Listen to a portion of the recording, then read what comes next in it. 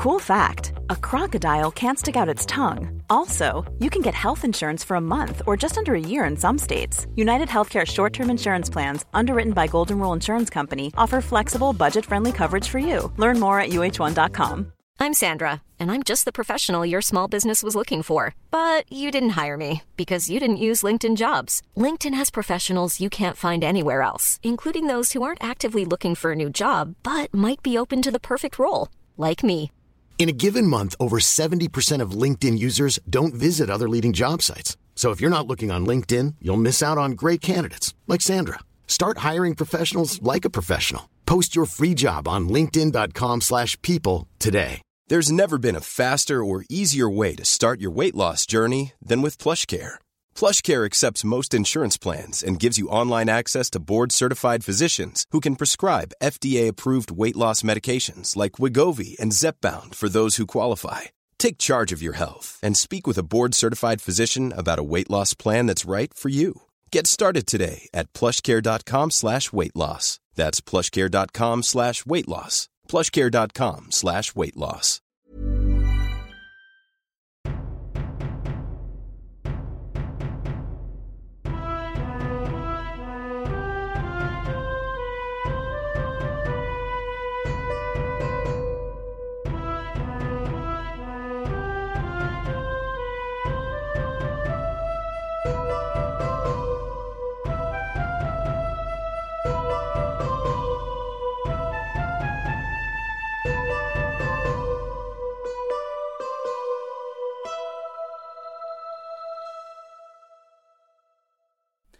Hi everyone, welcome to the Mummy Movie Podcast, where we are looking at the, again, highly un-Egyptian film, Manos, Hands of Fate from 1966. First things first, I would like to, well, I suppose say thank. She made me watch this film, so I would like to thank Claire Lockhart for suggesting this film. Claire Lockhart is a very talented artist who lives in South Dakota. She mainly focuses on sort of feminism and gender identity. If you want to see her work, I've actually put a link in the description for this episode, so please do check that out. For this episode, once again, I am bringing back Jake Fleming. So, hi Jake. Hello. Nice to have me back. Yes, I'm sure it is. We've watched quite a film today. Yeah, I would like to be brought on for a good film one day, but I'll take another bad one. It was quite fun, but in a largely different way to Troll 2. So that will be quite fun to talk about. I'm not going to lie. I remember at the end of Troll 2, you were talking about how anyone who's made a film deserves a lot of praise, even if it's bad. Do you still feel that? No. Not anymore. I think I've changed my mind. Yeah. But I'm sure we'll get into it. Yeah. But to begin with, I think it's time for my dramatic intro. Right. You and your family are on a road trip as you head out on vacation. Soon, you find yourself hopelessly lost. The only option is to stop at a strange house to spend the night. However, this is only the beginning of your problems, as now you must face the Master, his wives who want you dead, and his God. You must now face Hands, the Hands of Fate. Right. First things first. You've surprised me, because the film, as far as I'm aware, is called Manos, the Hands of Fate. Do you know what Manos means in Spanish? Does Manos mean hands? They mean hands. Okay, right, okay.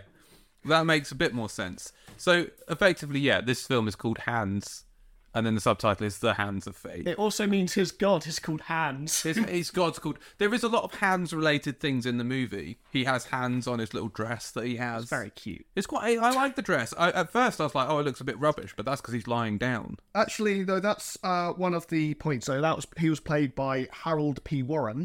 And he was actually so proud of this film, and he loved his cape so much that he used to wear it at Halloween. Oh, that's so sweet. It is sweet. I can see that being quite a nice Halloween costume. Yeah, I think it's good. You want something a little bit silly, I think, for Halloween. Yeah, it's pretty good. I like that.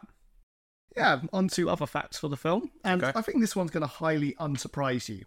So, John Reynolds, who plays Torgo in the film. Yes, yeah. He was on LSD for most of the filming. Okay. Well, I mean, it's surprising, but the behaviour that he exhibits throughout the movie would indicate someone who is on LSD. I just thought it was at least one interesting piece of acting, but no, apparently not. Nope. Okay, cool. In fact, I can't remember the name of the person, but the child, Debbie. Debbie. Well, that's not her real name, but the actress who plays her. Yeah. She thought he was delightful on set and such a colourful and wonderful character. It was only when she grew up she realised why. Well, you know, I mean, it might... I don't really have anything to say to that, really. It's not really a safe place to put a child in, I don't think, with someone who's drugged up. Probably. But again, we talked previously about films that put people in compromising situations, so okay. Yeah. So this film had its gala at El Paso in front of local dignitaries, including like the likes of the mayor. Many or all of the crew left early to avoid admitting they had worked on the film. I can't imagine that. My goodness, because I kind of watched this movie thinking this is something that must have just been shoved on late night TV with no kind of regard for it being an actual movie. Like one of those B-movie things that's never really supposed to be seen but catches wind because of how bad it is. Yeah. But that indicates to me that they thought this had some sort of audience. Yeah, well, it was actually made when the director, it was made for a bet. He said he could easily make a film. And he actually did the first draft, I think it was on a napkin. Okay. Did that become the final draft? You wouldn't be surprised. But the only cast members, so basically all the cast members, they were going to get paid with the shares the film made. Right. And that money just never materialised, probably. I mean, let's face it, probably didn't make that much. I doubt it made any money. Yeah, okay. The only cast members that were paid were Jackie Naaman Jones. Right. They got a bicycle. She got a bicycle. Yeah. That was her payment. Okay. And Doberman, who got a bag of dog food. Not for the dog that's in the movie, presumably another dog. I think it may have been his dog. That was his dog? I think so. I know it was one of the cast members. Right, okay. All right. So the dog got paid, really? Yeah, he didn't get paid. Yeah. Okay. All right. Now, this one is going to explain a lot of why this film was shot. And I was actually counting this as we were watching. Okay. The entire film was shot on a camera that could only record 32 seconds at a time and had no sound. Yes, okay. That makes perfect sense, yeah. Because there are some very awkward cuts. But at times, I will say as well, it seems like they were trying to use up the 32 seconds. So they kind of paced it around that limitation, almost. Yeah, I quite like this next. Okay, all right, I'm ready. So we are actually commenting on this, like completely ready, because obviously this is the first time I've seen this film. I was writing these facts before I saw the film. Yes. So you know that really long opening scene with the car and the music? Yes, it is long. That was supposed to have credits over it. Oh, okay. That does make a lot more sense. I did wonder why we were spending so long on that particular scene. It is just them driving around. There is nothing really going on. And the final little fact that I've got about this before we go on and have a look at the film. Yes. In 2011, there was talk of a sequel with the surviving cast. The filming even got started, but they were never able to secure the copyright, so it just never happened. I think probably a good thing. Yeah. I don't know. Maybe there's a good idea in there somewhere. And maybe if it was done right, it would have been worthy of seeing. I have no idea. I would have been interested to see what they tried to do with it. But, yeah, probably for the best, I guess. I don't know, because I don't know if this has, like, a major cult following, like some of the other bad movies that we've seen before. It does have a cult following, but I'm going to guess it's not as big as, like... Yeah. I think, if I'm honest with you, this film is awful. Yes. But I don't know, like, I just feel like Troll 2, I can understand the cult following a little bit. Yeah, I don't know whether it's worth saving some of this analysis for the rest of the podcast, but I do agree, and I think that there's a major difference between this one and something like Troll 2, which we've, as you say, enjoyed to some extent. You're saying you didn't enjoy this one? Maybe. Right, okay, so I think it's now time we get on with the film, and it's really hard to know even where to start, really.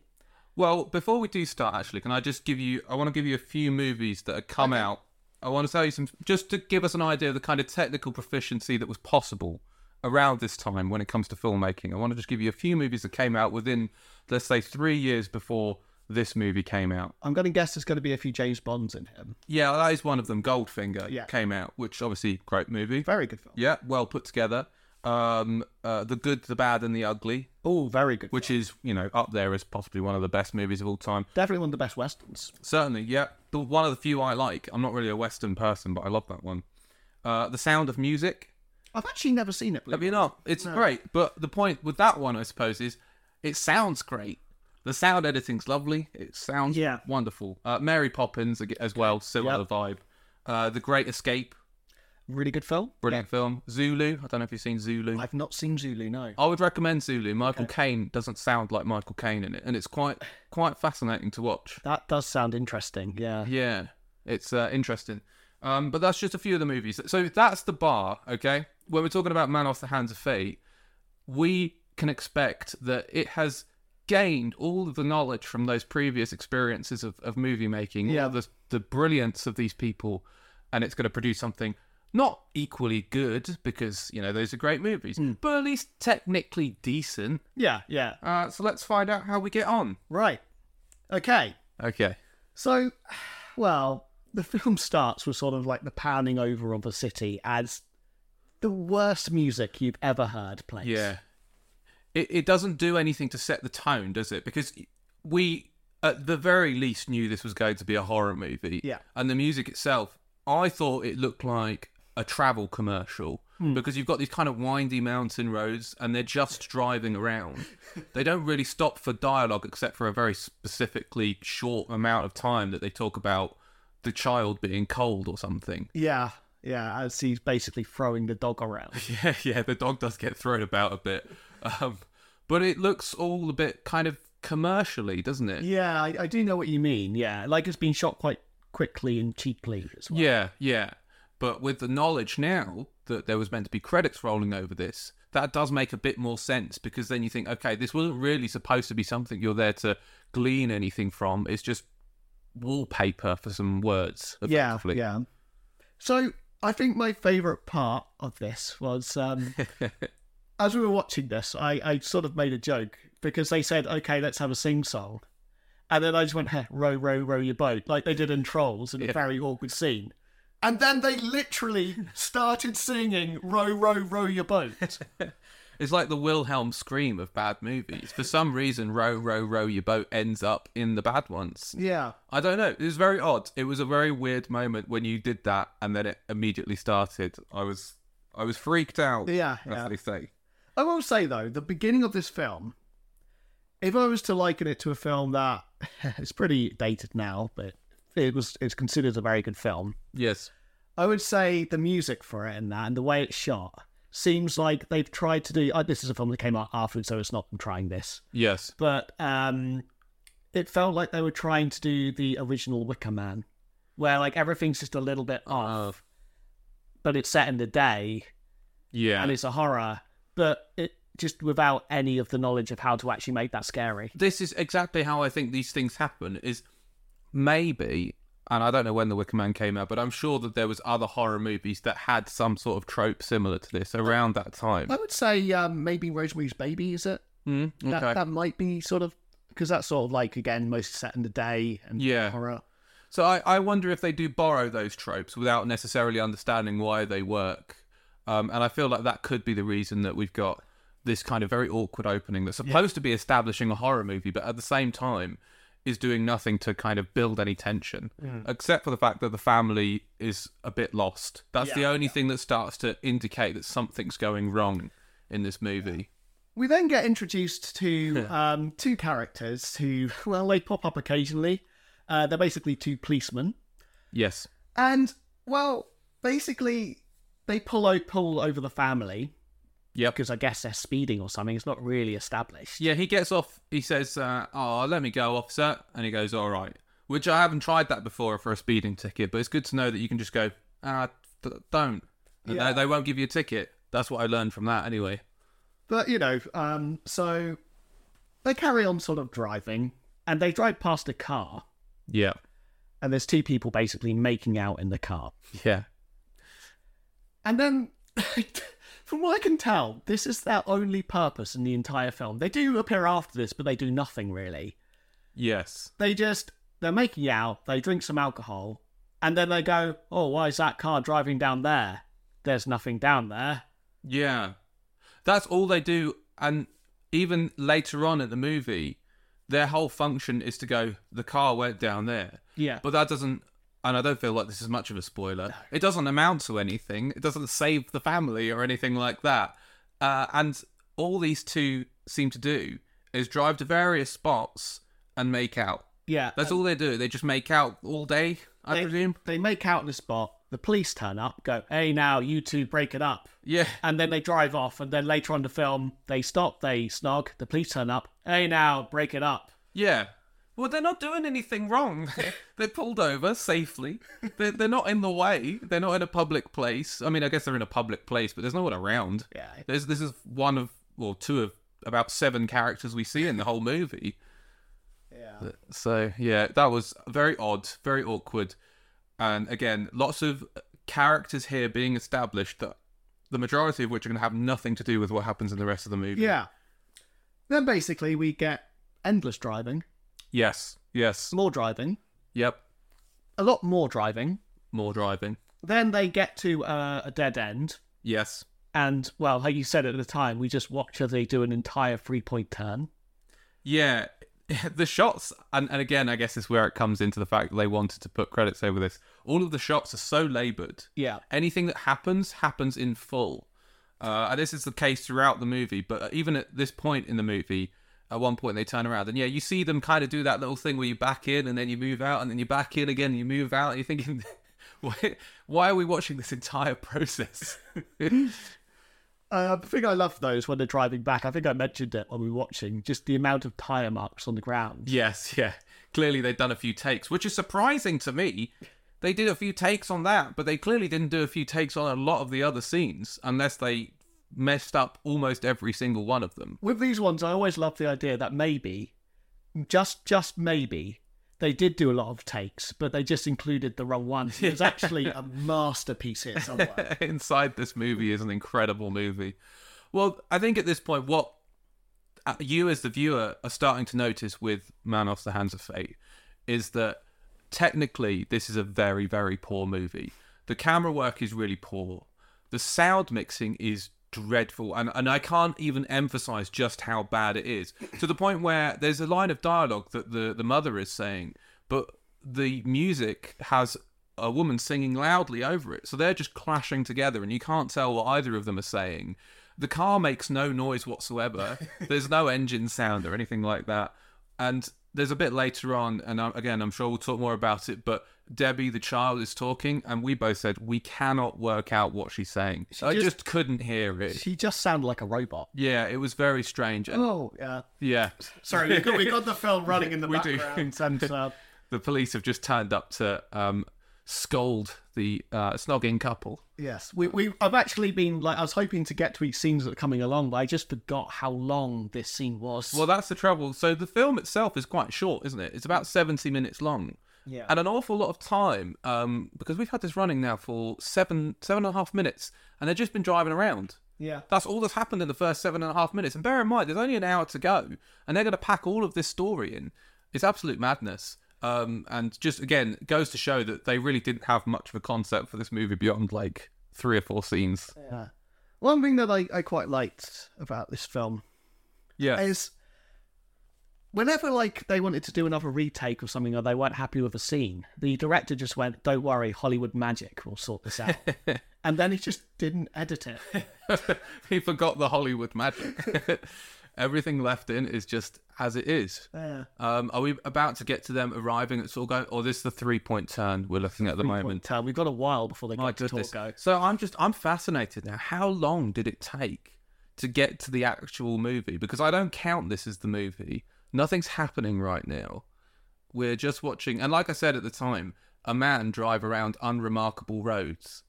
There's nothing. There we go. Yeah, he's doing a 3-point turn. He stalled it. He stalled it. I didn't notice that. He stalled. This is exactly why I mean, it's just rubbish, isn't it? Anyway, let's... Yeah, Shall we skip ahead? Let's skip ahead. Okay. 9 minutes. So 9 minutes in, we've seen Torgo. So the film's kind of started, I say, when we see Torgo. I'd agree, Roughly. yeah. So, yeah, they basically pull up at like a house that wasn't there before, apparently. Yes. And there's Torgo who's...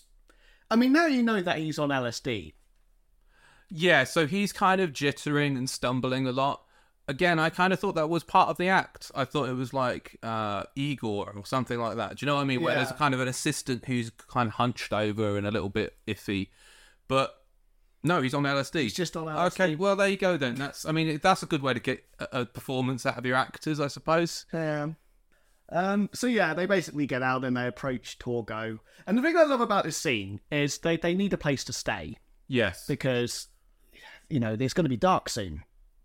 And Torgo basically starts going, "Oh, you can't stay here. The master won't be happy." "Oh, no, not a human child. And not a dog either. The master would not like this." And then they're just like, "Yeah, can we stay here still?" Yeah, they don't seem to see that as anything to be concerned about. And Torgo says something along the lines of, "It's going to be dark soon. There's no way out. Yeah. It's going to be dark soon." It's like super bright. I mean, there's no sun. It's not like evening. It's not like it's getting dusky. And he's there kind of giving them all of these scary things. And they just go, "Yeah, all right." And it's the same thing in all of these horror things where people make the stupid decisions and it kind of takes you out of it. Yeah. But in this one, you're already taken out of it because you've already noticed that the film has been done haphazardly. So it's nothing too surprising, I suppose. They're happy with it. They're going to take their child into the place where this creepy man has just told them that the child will not be welcomed by the master. Standard horror movie stuff. Right, so eventually he sort of allows them to stay, and he kind of like hobbles over to the car to get the bags. Yes. Brings them in. Meanwhile, like, the woman, the mum and the dad are just sort of in the house standing up while the daughter's playing with the dog on the sofa. Yep. Again, sort of throwing it around a little bit, to be honest. A poor dog. Really, yeah. And the mum and the dad are just kind of staring at this painting on the wall and talking about how terrifying it is. Yeah. This is where they clearly didn't have a lot of ideas for this movie because it is so laboured. Every part of the movie is kind of done to the fullest extent it can be. And I would say we get 3 or 4 shots going back and forth between the parents staring at this painting and long, drawn-out shots of the painting. It's not a remarkable painting. No. It's a painting of a man who looks slightly creepy, a bit pale, and a dog. And the dog looks fairly normal, maybe slightly gumpy. And at this point, she goes, "That's a vicious-looking dog. That's the most vicious-looking dog I've ever seen." And you think, that is the most vicious-looking dog you've ever seen? It looks like a regular dog. It was throughout the film. It's either just sort of playing, or it's being relatively well behaved. Yes, that's the trouble. The dog then appears later in the movie, and it's a nice dog. It's a lovely dog. I don't know. They didn't pick one that was any intimidating at all. So yeah, it's just a strange thing of this kind of establishing how creepy this guy is, but nothing about it is particularly creepy. But they spend a long time building it up. Like, there are literally people who have gone to the Louvre and spent a quarter of the time looking at the Mona Lisa. Yes. I can imagine. They spent a long time staring at that painting. Yeah, very strange. I think my favourite part is just the hands here. I know, the hands. It took you a second to notice the hands, didn't it? It did, because I was so focused on the man and how he looked like the lead singer of Queen. What's his name? Freddie Mercury. Freddie Mercury, yeah. A bit.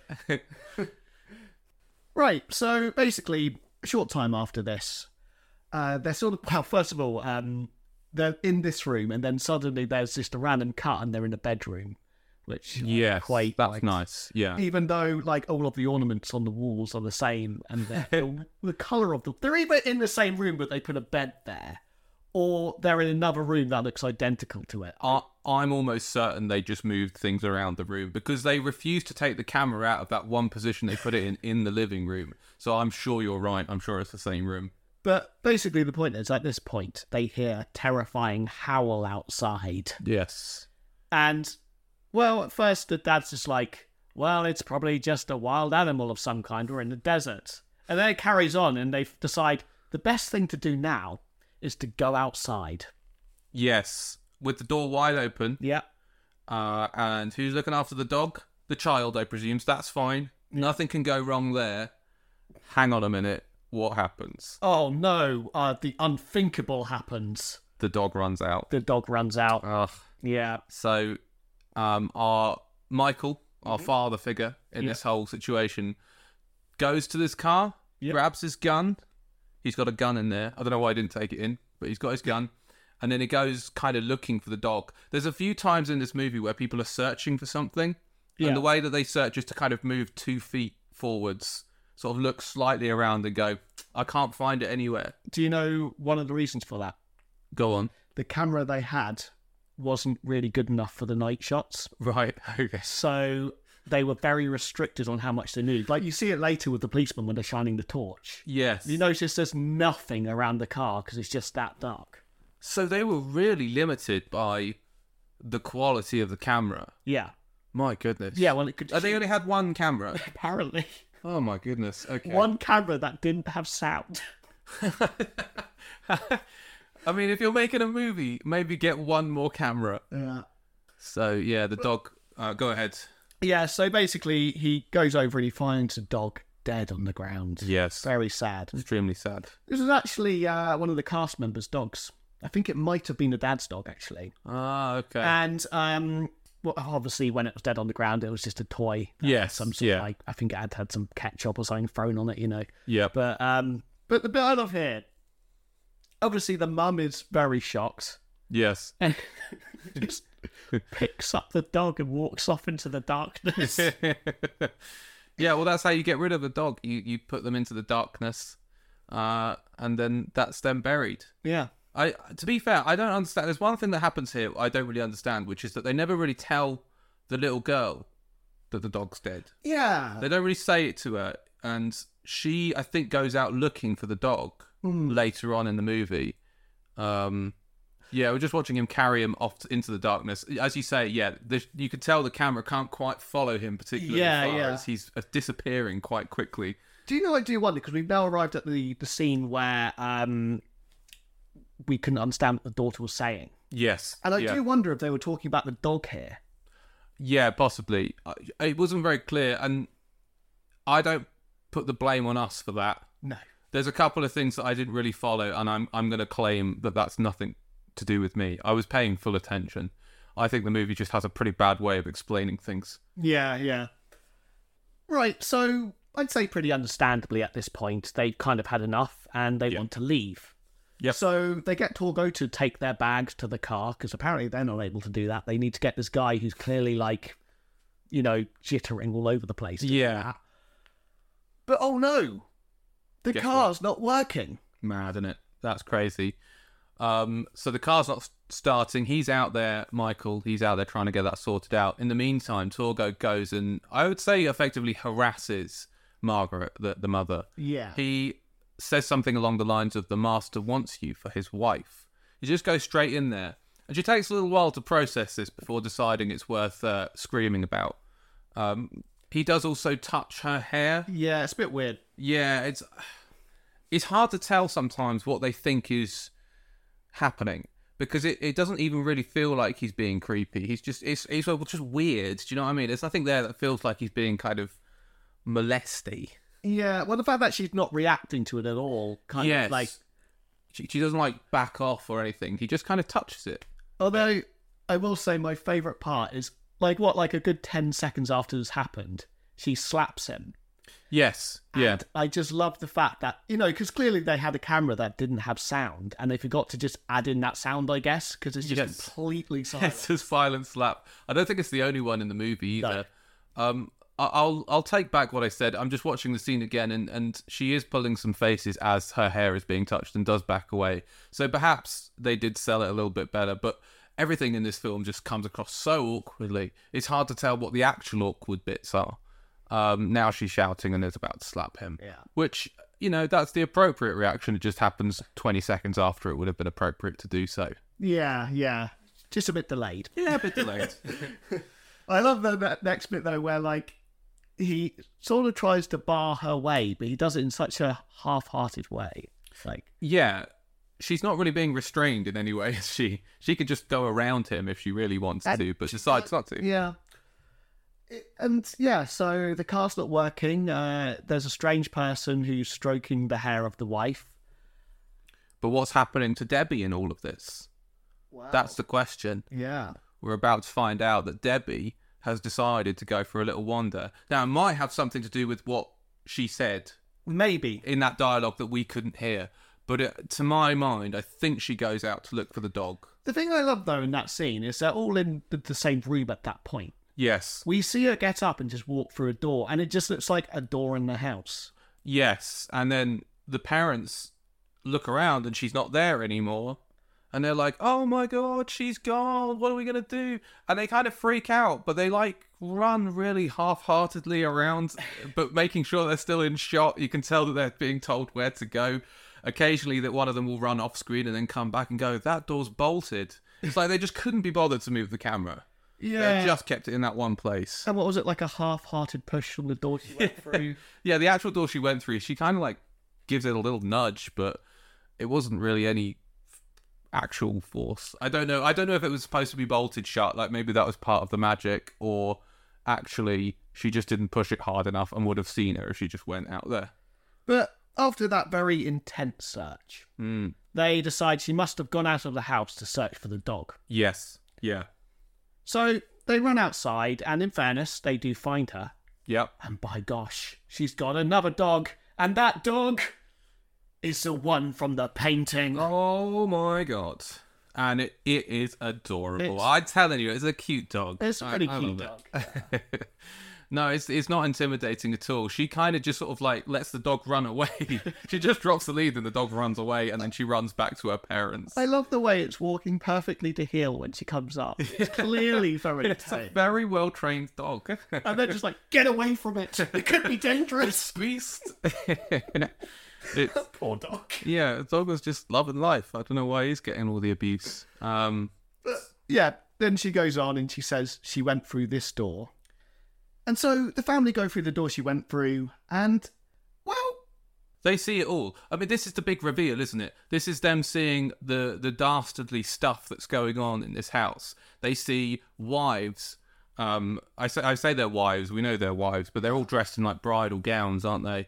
Kind of pressed up against these pillars, and they see the master himself laid upon a stone. I don't even know what it is. Just a box, I guess. So they kind of see all of this weird culty stuff.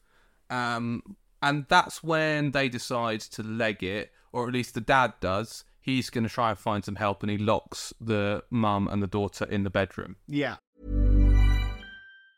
Hey, it's Ryan Reynolds, and I'm here with Keith, co-star of my upcoming film, If, only in theaters May 17th. Do you want to tell people the big news? All right, I'll do it. Sign up now and you'll get unlimited for $15 a month and 6 months of Paramount Plus Essential Plan on us. MintMobile.com/switch. Upfront payment of $45 equivalent to $15 per month. Unlimited over 40 gigabytes per month. Face lower speeds. Videos at 480p. Active Mint customers by 531.24 get 6 months of Paramount Plus Essential Plan. Auto renews after 6 months. Offer ends May 31st, 2024. Separate Paramount Plus registration required. Terms and conditions apply if rated PG. Even when we're on a budget, we still deserve nice things. Quince is a place to scoop up stunning high-end goods for 50 to 80% less than similar brands. They have buttery soft cashmere sweaters starting at $50, luxurious Italian leather bags, and so much more. Plus, Quince only works with factories that use safe, ethical, and responsible manufacturing. Get the high-end goods you'll love without the high price tag with Quince. Go to quince.com/style for free shipping and 365-day returns. Then we get to a bit where Torgo comes out.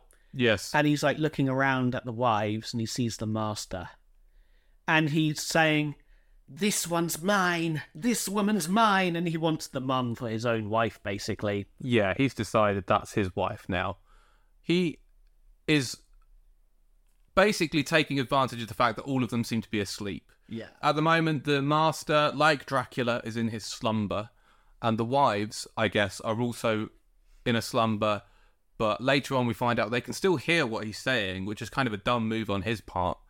considering he must have known that he has 6 wives at this point. Yeah, so 6, yeah. It's not like this is a new thing, I'm guessing. And Torgo's kind of prancing around. He points at the oldest wife and says, "You're the worst one," and he kind of does the hair thing again. And then I love it. He kisses, or he like nuzzles his head in between her sort of elbow and her. Yeah, it's all very awkward. I don't know, because later on we find out that the master doesn't really like that first wife either. So I don't know why he didn't just give that first wife to Torgo. I guess the wife might have had something to say about it. I mean, I don't know what she's doing there anyway. She doesn't seem too happy with it. No, she's livid. Like, later on in the movie, she sort of fights back a bit against the master. So yeah, it's all very strange. But then, just because I'm not certain if we know that Torgo's quite pervy yet. I think we need a bit more evidence. I agree. So, because how would we know? So now what he does is, like, you've got the mum, so she's sort of like changing into a nightie in the room. And then we just see Torgo just pressed up against the glass. Yeah, he's like full on licking his lips, like leering. Like if there was a picture of the word leering, it would be that face that he's doing in that scene. And again, I think there's a clue later on that this film is meant to have some certain salaciousness to it. Yeah. You're supposed to look at the ladies and get a little bit excited, and she's in a kind of nightgown. And I think that's part of it. You're supposed to be like, "Oh, hello." Yeah. So there's a little bit of a lingering on that as well. Won't go into that scene too much, so I obviously know the one you're talking about. Yes, yeah. But I do like the fact that during that scene, we were both going, is this supposed to be like titillating? Yeah. It wasn't clear. I'm not sure. So at this point, we get to the father, who I think is aimlessly running around in the desert. I'm not really sure what he's doing at that point. That's the thing. We already know that it's 10 miles to the nearest phone. Yes. So what is he doing? And as Margaret says, that might as well be 10,000 miles. So Torgo sneaks up behind the father and I would say presses a stick against his back. I don't think it really counts as a hit. Not really. I think it's meant to be a hit, but he sort of presses a stick against his back, which knocks the father out, as any light blow to your back will do. And then this is the one scene that I was watching, and I wish I'd started counting early because I wanted to see if it was 32 seconds. Okay. But he basically tries to drag the father, because it's like unconscious body, Yes.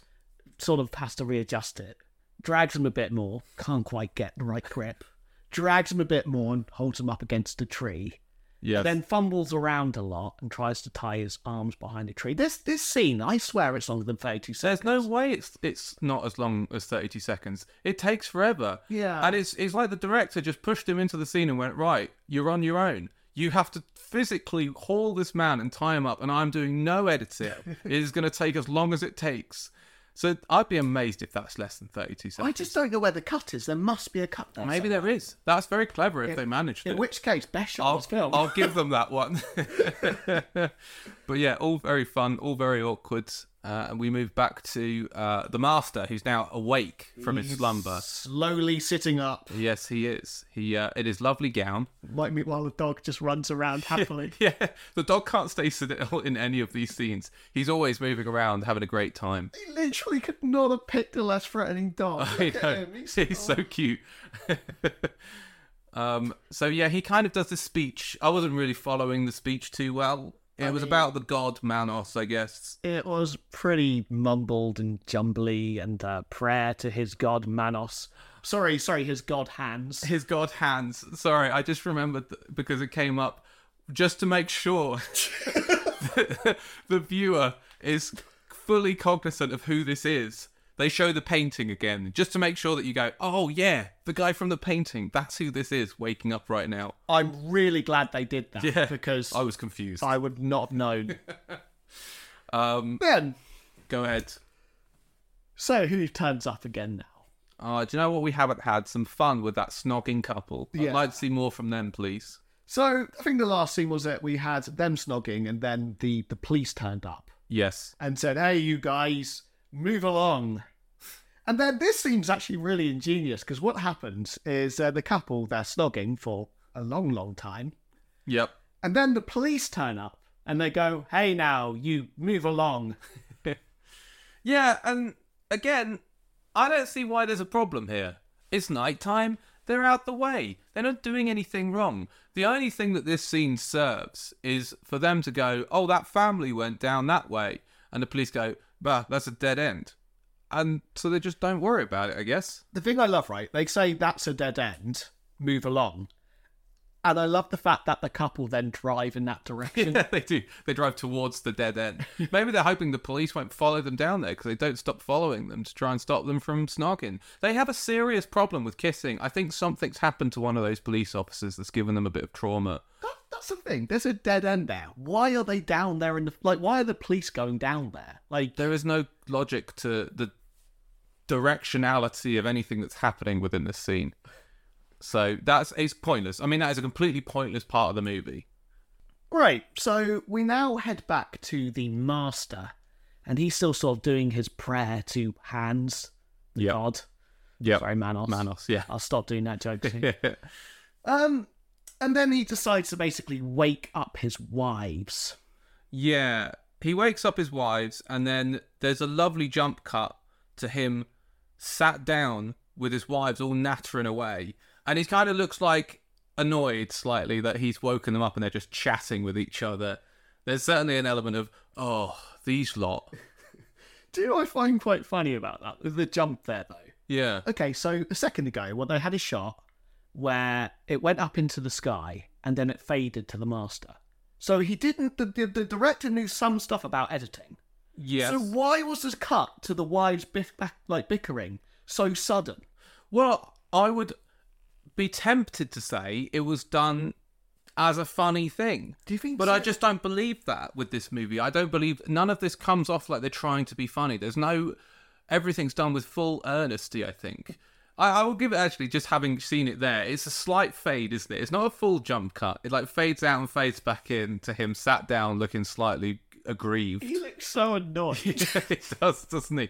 And they're all sat in a circle, nattering away. The dialogue, you can't hear anything. They just hear this kind of like constant nattering. And then at one point you hear one of them say, I can't believe they brought a child here.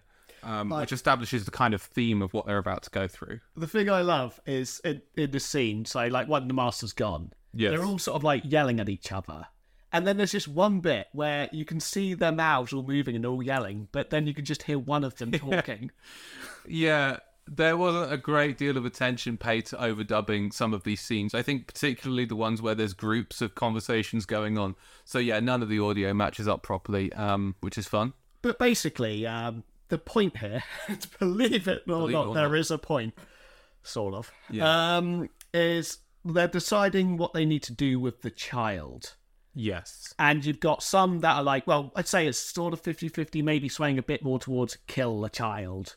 Yeah, it's hard to tell. For sure, the oldest wife doesn't want the kids. She wants it alive, yeah. Yeah, and then the others, I don't really know. At a time, it feels like all of them want the child dead, and then another time, it feels like there's quite a few of them that don't want the child dead. Again, it's hard to follow exactly who's saying what. But one of the points they're making is, and they make it about 3 or 4 times, is, kill the child, but she's a female child. She will be a woman soon. And then apparently that's good, I guess. Yeah, I guess so, yeah. At this point, the master's had enough of the bickering and just runs off. He's just done with it. He goes to, I think he's actually going to punish Torgo for bringing the child in the first place. Yeah. Which we'll see in a scene coming up. Yeah, but first, we have what is possibly the most violent scene I have ever seen, because they're bickering. Then the oldest wife slaps one of them. You could call it a slap. It's the weakest slap I think I've seen. It's another silent slap, I think. Silent, and probably done it around 2.5 miles per hour. Yeah. I would say. Then, a lot more bickering. Yes. They kind of separate into sides at one point. They do it like almost choreographed. It's like they're going in to do like a West Side Story thing or something. Yeah, and then it's like that hold me back, bro, where they're not really trying to get at each other before it does actually erupt into a major fight. Well, I think I look right. So the main wife kind of gets pushed over. Yes. And then she just lays there for a while. Yeah. And all of the moves here are just...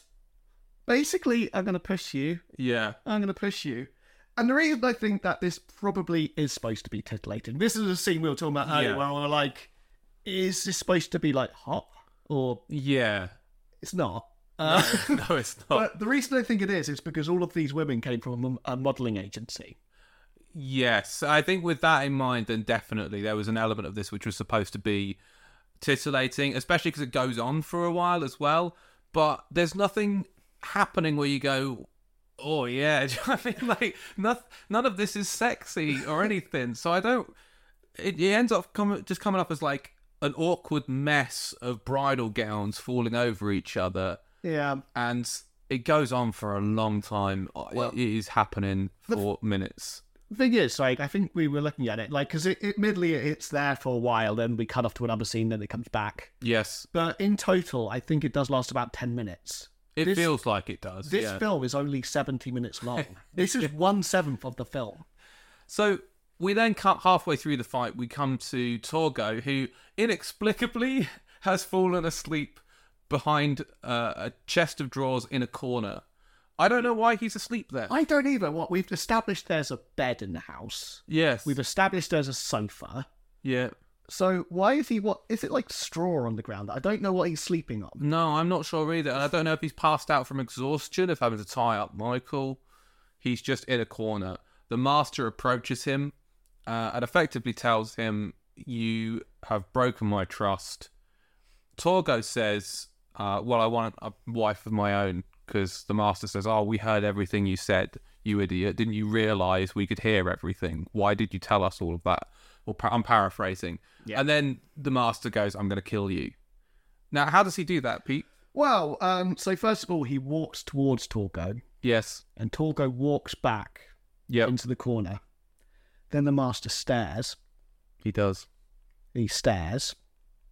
Yep. Then guess what he does? No idea. He stares. Okay.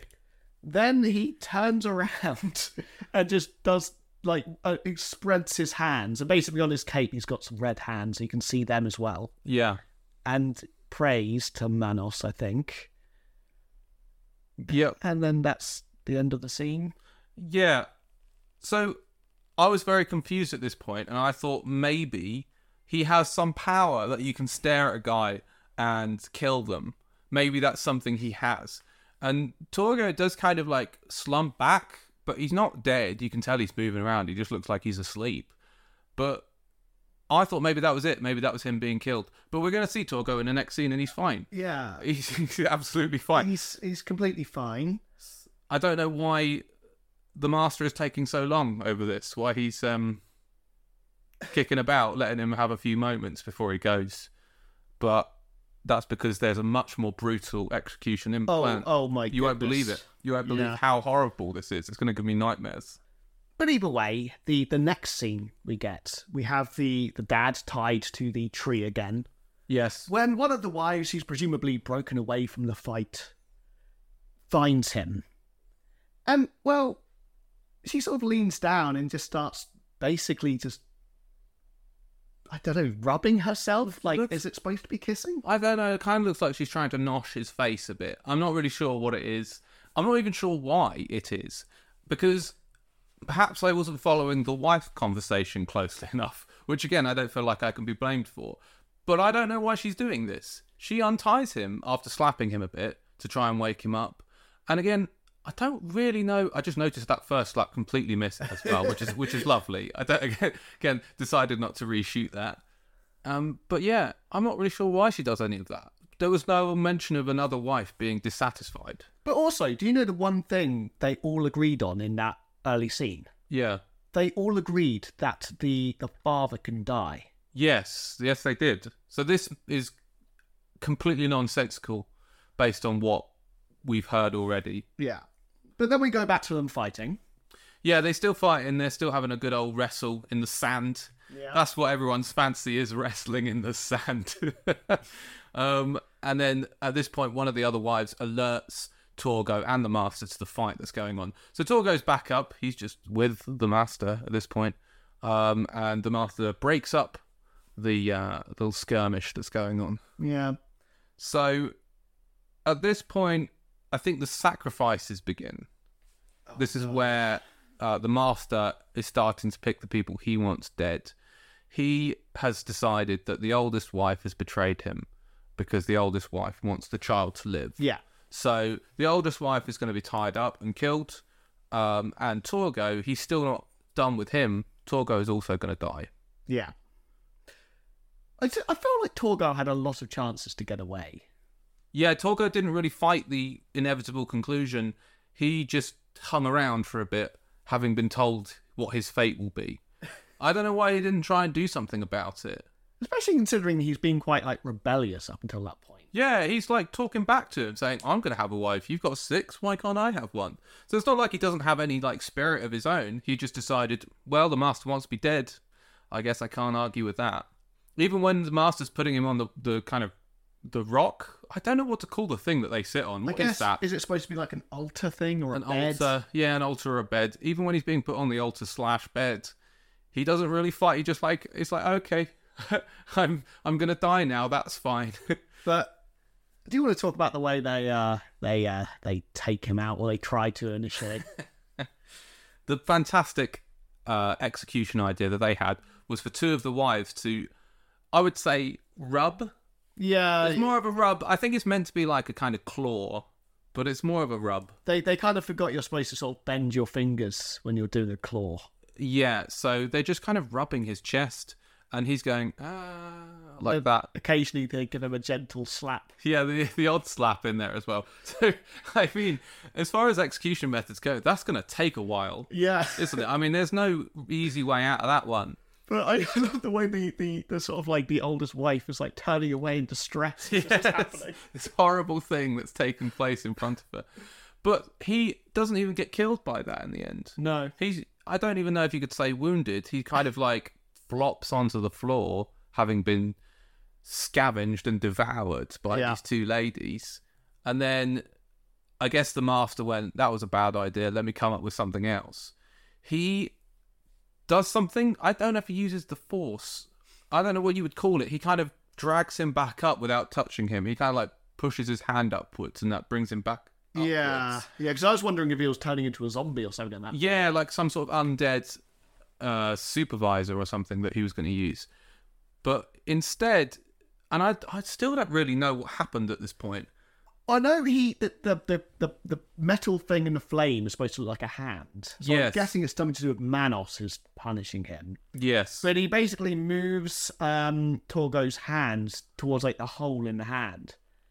And then as soon as it touches that, well, there's just a sort of like explosion thing. Yeah. And you just see a burning hand. Yeah. Just like a decapitated hand on fire. Yeah. And then my favourite part is just Torgo running onto the desert with his wrist on fire. Yeah. As there is no sound whatsoever. Which they all then talk about that like he's dead. I know. He's not dead. His hand caught fire. What? That's not dead. I mean, maybe he lost his hand, but still, that's not dead. He just ran away. I mean, even the laziest movie surely has to appreciate that they can't get away with that being a character's death. But either way, the master just spends a little while laughing about what just happened. He's just laughing away. Loved that. It was great fun, I guess. We then have, like, I suppose a relatively sort of short scene where we see the dad. He's kind of been untied by the wife earlier. Yep. And he runs back to the house to get his wife and his daughter. And the thing I love about this is they're sort of crying in the bed because they're so scared. Yes. And he goes, open up the door. And then he starts banging it down.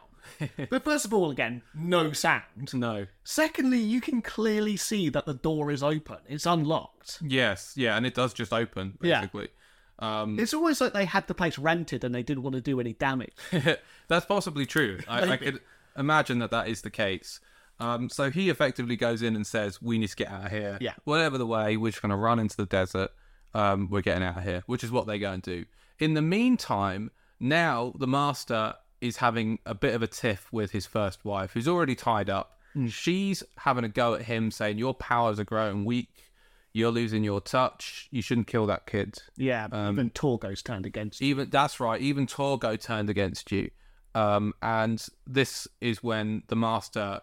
Again, it's a long, laboured thing. Very weird. Maybe it's a fetish thing. But he spends a good 2 or 3 minutes slapping her.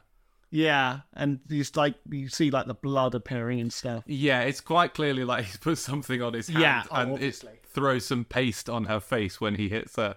It's not the most convincing makeup I've ever seen. No. I will say, for as bad as the slaps are, and they are bad, they're probably the best ones in the film. There's a lot of slapping in this movie. There is a lot of Now I slapping. think about it, there's loads of slapping. Why is that such a big part of this movie? Yeah, so he's happily slapping his wife, which is... that came out the way I was expecting. Quite a bit of phrasing there, good. Yeah. Then we see the family running off into the desert. Yeah. And the thing I love about this, the amount of times they fall over. They fall over so often, and for some reason, I don't know when, but Margaret, the mum, must have picked up an injury, because she keeps going down and goes, "Go on without me," which makes no sense at all, unless she's got like a broken leg. But that never happened in front of us, did it? No. There was no... So why she's unable to run as far as her like 7-year-old daughter? I don't understand. Well, also, just later on, you see her running normally as well. Yeah, so... Round about the scene where the dad has, like, the best fall ever. Yeah, he does. It's like a proper gymnastic tumble he does. He really went for it. He's going, I'm going all in on this fall. I just love the way, like, when he gets up, he's just basically going, "Ah, shucks." Like, dusting himself off. Like, that was perfectly normal. Yeah, so they're kind of just running away, but they're doing it in the most ridiculous way possible. I suppose what you could say is that there shouldn't be any light. So they might be falling over a lot because they wouldn't be able to see anything, but obviously you wouldn't be able to see anything either if they actually didn't have any light. So they have the same amount of light as you see any outdoor shot. Yeah. But then we head back to the master. He's put his oldest wife on the altar bed thing. Yeah. So I guess He's had enough. Bed. Yeah. And they basically, all of his wives and he go out into the desert to look for the family. Yes, yeah. So at this point, the family picks up on that possibility. They start thinking, well, because they're going to be looking for us, we might actually be safer going back to the house, the creepy house where everything went wrong. So what we're going to do is we're going to go back to the house. At some point in the middle of that conversation, they also shoot a snake. Yeah. For some reason. I don't exactly know why. I absolutely love the sound of the gun in this film. It sounds like someone knocking a door. It doesn't sound like a gun at all. It probably was realistic. Yeah, that could well be it. So you get that scene, and then we do see the police one more time. We do. And this is the whole point where you realise that the storyline with the two people kissing and the police goes nowhere. Yeah, it doesn't go anywhere because they hear the gunshot. Yeah. And they kind of get out of their car and they go, "Oh, I heard a gunshot. Where do you think that came from?" And the other one goes, "Well, it could have been Mexico." And then they drive away. Oh, well, no, they don't drive away, do they? They get that torch out for a second. Well, they get the torch out, which is the thing you'd want in the desert. Yes. And then they put it away and they just get this weird red thing out. I still don't know what that's supposed to be. Yeah. And they like waft it about for like a second and then get back in the car. I don't know what they were doing. They drive off. And that's the end of the police within the movie. Yeah. They're not in it again. Like, the way it was built up, it was like they were going to find them. They might, like at the last second, "Oh, look, it's the police." And there'll be a tense situation, or maybe they're the saviours. But no. No, I don't. Do you think that was an intentional fake out? Like, that was like them trying to play with the audience a bit and make you think, oh, the police are going to come in and save the day. Actually, they thought it was Mexico. I think probably, but at the same time, they needed to do it more if they wanted that. Yeah, I think that's the thing. It was all very tangential. They were only in it for like probably a maximum of a minute of the movie's length. They needed like a part where like maybe the car drives off and then the family arrive going, "Wait," or something like that. Yeah, that would have been quite good. So they're not coming to save them. And the family are heading straight back to the house. Yeah, the creepy house. They decided to abandon the running away, which, to be fair, seemed to have been working okay. That no one had come across them at that point. No. And then it's the final scene, I believe, after that. Well, the final scene before the epilogue. Yeah, because they get back to the house. Yes. And there is the master, spreading his cape so you can see his lovely red hands. Yeah. And the dad, well, first of all, I love the fact, so you got the dad shooting him with the lovely knocking door sound effect. Yes. And then you've got the camera just going back to the master, and it's just off focus. Yeah, they didn't focus. In the last shot of the actual movie, they didn't focus. So it's kind of like the standoff, I guess. Yeah. This is what it's all been building up to. And what it builds up to is the dad shooting and the master staring. And then... Whilst there's a lovely dog. Yes, he has this lovely dog with him. So really that plan of running back to the house didn't work. And then that's it. So that's kind of the end of the movie. It finishes on that point, and we get a little epilogue to find out what happened to the family. Yeah. So basically, you get this sort of, not a couple, I guess they're supposed to be two friends or something. Yeah. Driving down the road. Yep. And, well, they're lost. Yes, same scenario that we saw our heroes in earlier in the movie. Oh, look at that. There's a very, very strange and creepy little house there. That wasn't there before. Interesting. Well, don't forget, they came across the kissing couple first. Oh, they did, I believe, didn't they? yes. I believe that's a little last-minute cameo, just to show that their love survived the movie. Yeah. They made it, which they're is great. the real heroes. That's I was worried about that. Yeah. Because did seem like they were in danger. Yeah, I always thought there was some issues. So they drive around. Are they going on a trip? Did they say they're inviting their friends? I don't know where they're going. Going on vacation. And they get to the house, the famed house that we've spent all this time looking at. And at this point, we see not Torgo, because Torgo had his hand blown off. Yeah. But instead... It's Michael. And he goes, "Hello, I am Michael." Yes, like Torgo used to do. Yeah. I don't know if he took LSD for that scene. Maybe he did. He seemed less jittery. He did, yeah. But then it's also revealed, I don't know what happened to the mum, but what's her name? Debbie. I was about to call her Deirdre. Debbie is now a bride. Yeah, she's one of the brides, yeah, which is, It's not aged well. No, I mean, it's pretty dark. Yeah. And then that's it. That's the end of the movie. And then, we get the credits. Yes. And it ends with, "The end?" ? Which is great, because it indicates that there's more to say about this world. And I'm not sure they ever had anything to say in the first place. But that's the end of the movie. That's it. That's Manos, the Hands of Fate. It's an hour and 9 minutes long. It feels about 3 hours long. Yeah. And nothing really happens. So, the great horror films of that's ever been made. Yes. The Shining. Yep. We've got Psycho. Yes. We've got Manos, Hands of Fate. Hands, the Hands of Fate. Hands, the Hands of Fate.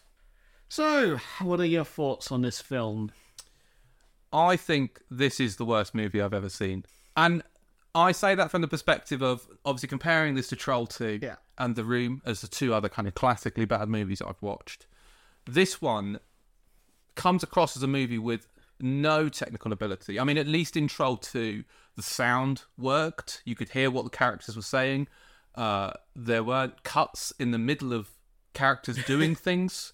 And there was some semblance of an attempt to build up some sort of atmosphere, even if it didn't work. I mean, Troll 2 is a terrible, terrible movie. This movie does, on a technical level, everything wrong. And I think that's why it's harder to imagine there being a cult following for this, because it's less about the fruitiness of how bad it is, like The Room, like Troll 2, and more about how these people were completely inept at making a movie. In a weird way, I am happy I've watched it. Yes. I did get a little bit of enjoyment out of it because some of it was just so bad. Yeah. I'm never watching it again. No, I have no desire to watch it again, because it's not like I'll go, I can't wait for those crazy lines, because you can barely hear what people are saying half the time. There's not some big bombastic scene that you're looking forward to where someone does a really bad bit of acting. I mean, all the acting is bad. Yeah. But none of it's like, you're tearing me apart, Lisa, or they're eating me, whatever it was in Troll 2. None of it's like iconic in that way. So I was thinking about this because one of the things I was thinking was Manos on IMDb has like a 1.3. Even The Room has like a 3. Well, it's come back on itself. Yeah. Yeah. But I think that's partly because people go, well, actually, I did enjoy this movie for all its flaws. This one nobody enjoyed. Nobody went, I enjoyed that on some ironic level. This is a 10 out of 10, which suggests to me that this is just too abhorrent a movie for anyone to actually find something enjoyable about it. So you're telling me you didn't like it? In a roundabout way, yeah. I would say. No, it's definitely entertaining to watch once, I think, because you're kind of blown away by how bad it is. But I don't know what you would get out of watching it again. Well, I remember like when this film started, we were sort of saying how we're not going to have any drinks during this. Yes. And then I just said, well, earlier today, I tried to watch the trailer and I got halfway through before giving up. So we'll see how that goes. Yeah. But, yeah. Well, what would you say? Where would you put this in terms of bad movies you've seen? Because I would say this is definitely a firm candidate for one of the worst I've ever seen. Okay. But you've seen more movies than me, I think, in this genre. In terms of, again, like you say, in terms of a technical level, the worst that I've watched since doing this podcast. Yeah. Easily. Yeah. No question of a doubt. Films that I'm going to annoy some of my, because I've had like a few comments from like listeners. Sure. When I've done a bad review and they go, I actually really like that film. Okay. All right. But if I had a choice between, I don't know. Go on, say it. Just say it. What are you going to say? I was going to say I've given 2 1-star reviews. Right. Whilst doing this podcast. Yes. One is for The Scorpion King 3. Right. And the other one was for, I think it was called The Mummy Rebirth. Okay. Would I watch this film above those? I don't want to watch any of them again. No. So am I right in thinking those 2 that you've mentioned? Because they're technically better than this. No, I appreciate that. And I think what you may be coming around to is the fact that because your primary interest is movies about Egypt and mummies, they're more of a personal affront to you and what your sensibilities are than something like Manos, Hand of Fate, which is just generally bad. Not so much, really. No, because I do try and separate, like, no, the two. That's why I separate the sections in general in my episodes. Sure. I think this probably is bottom of the list. Yeah. If I'm honest. Yeah. I was just trying to think because, again, probably going to annoy people by saying a film that a lot of people actually really, really like. In fact, it got rave reviews. I went to the cinema. I absolutely hated it. Can I guess? You go ahead. Is it Batman? It is. Okay. The newest Batman. Yeah. It was 3 hours. Okay, fair enough. Everyone's got their tastes. Yeah. For me, it was 3 hours long of someone moping around, and it didn't do anything to make me like Bruce Wayne in that film. He was just a weird emo kid. Yeah. For 3 hours. Yes. The argument I made, right, is because I saw Morbius in the cinema as well, which was also pretty bad. Sure. I would rather watch Morbius again than Batman purely because it's half the length. So I'm thinking this film is shorter. I've still got more of my life left when it's over. But I still think I'd rather watch those other 2 than this. By virtue of the fact that it's shorter. What if you only had to watch an hour and 9 minutes of Batman? Oh, then I'd watch Batman. Okay. So really, I mean, like, pound for pound. I accept that Batman is a good film. Yeah. Just don't get it. No, that's fair enough. That's fair. Okay, interesting. Because I was thinking just then, actually, that this is probably not the absolute bottom of the list of movies I would want to not watch again. I think I might know what one it is. Go ahead. Yeah, it's Keith Lemon, the movie. If I was going to pick a film between those 2, I'd watch Manos again. Yeah. I would not watch Keith Lemon, the movie, if you paid me $1 million. If we're talking about all of the films I've ever seen, Yeah. my least favourite film is a film called The Cold Light of Day. Okay, I don't know that one. It's Henry Cavill's first film. Oh, right. And it's also got Bruce Willis in it. Yes. And it's also got Sigourney Weaver in it. That's quite a good cast. That's why I'm not too bad. It is such a bad film, and the script is so bad, it makes Sigourney Weaver look like a bad actress. Gosh. Yeah. That's hard work. That's not easy. Yeah, and I think the thing is, again, it comes down to the whole,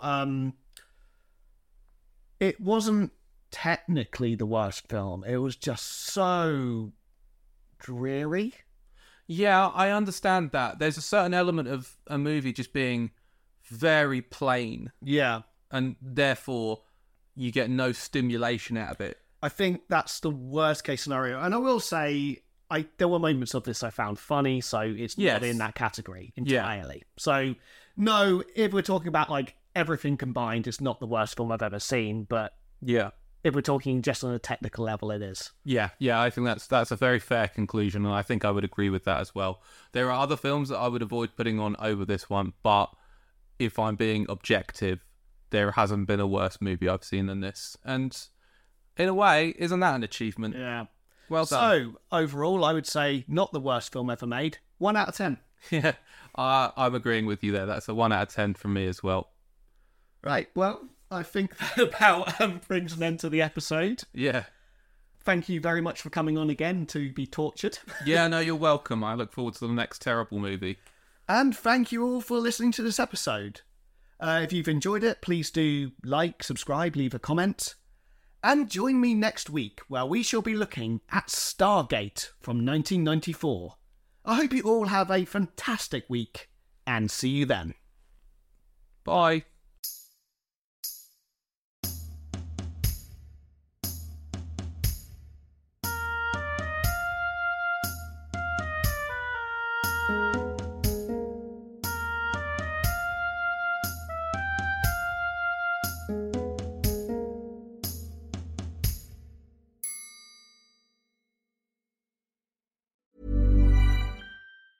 Even when we're on a budget, we still deserve nice things. Quince is a place to scoop up stunning high-end goods for 50 to 80% less than similar brands. They have buttery soft cashmere sweaters starting at $50, luxurious Italian leather bags, and so much more. Plus, Quince only works with factories that use safe, ethical, and responsible manufacturing. Get the high-end goods you'll love without the high price tag with Quince. Go to quince.com/style for free shipping and 365-day returns.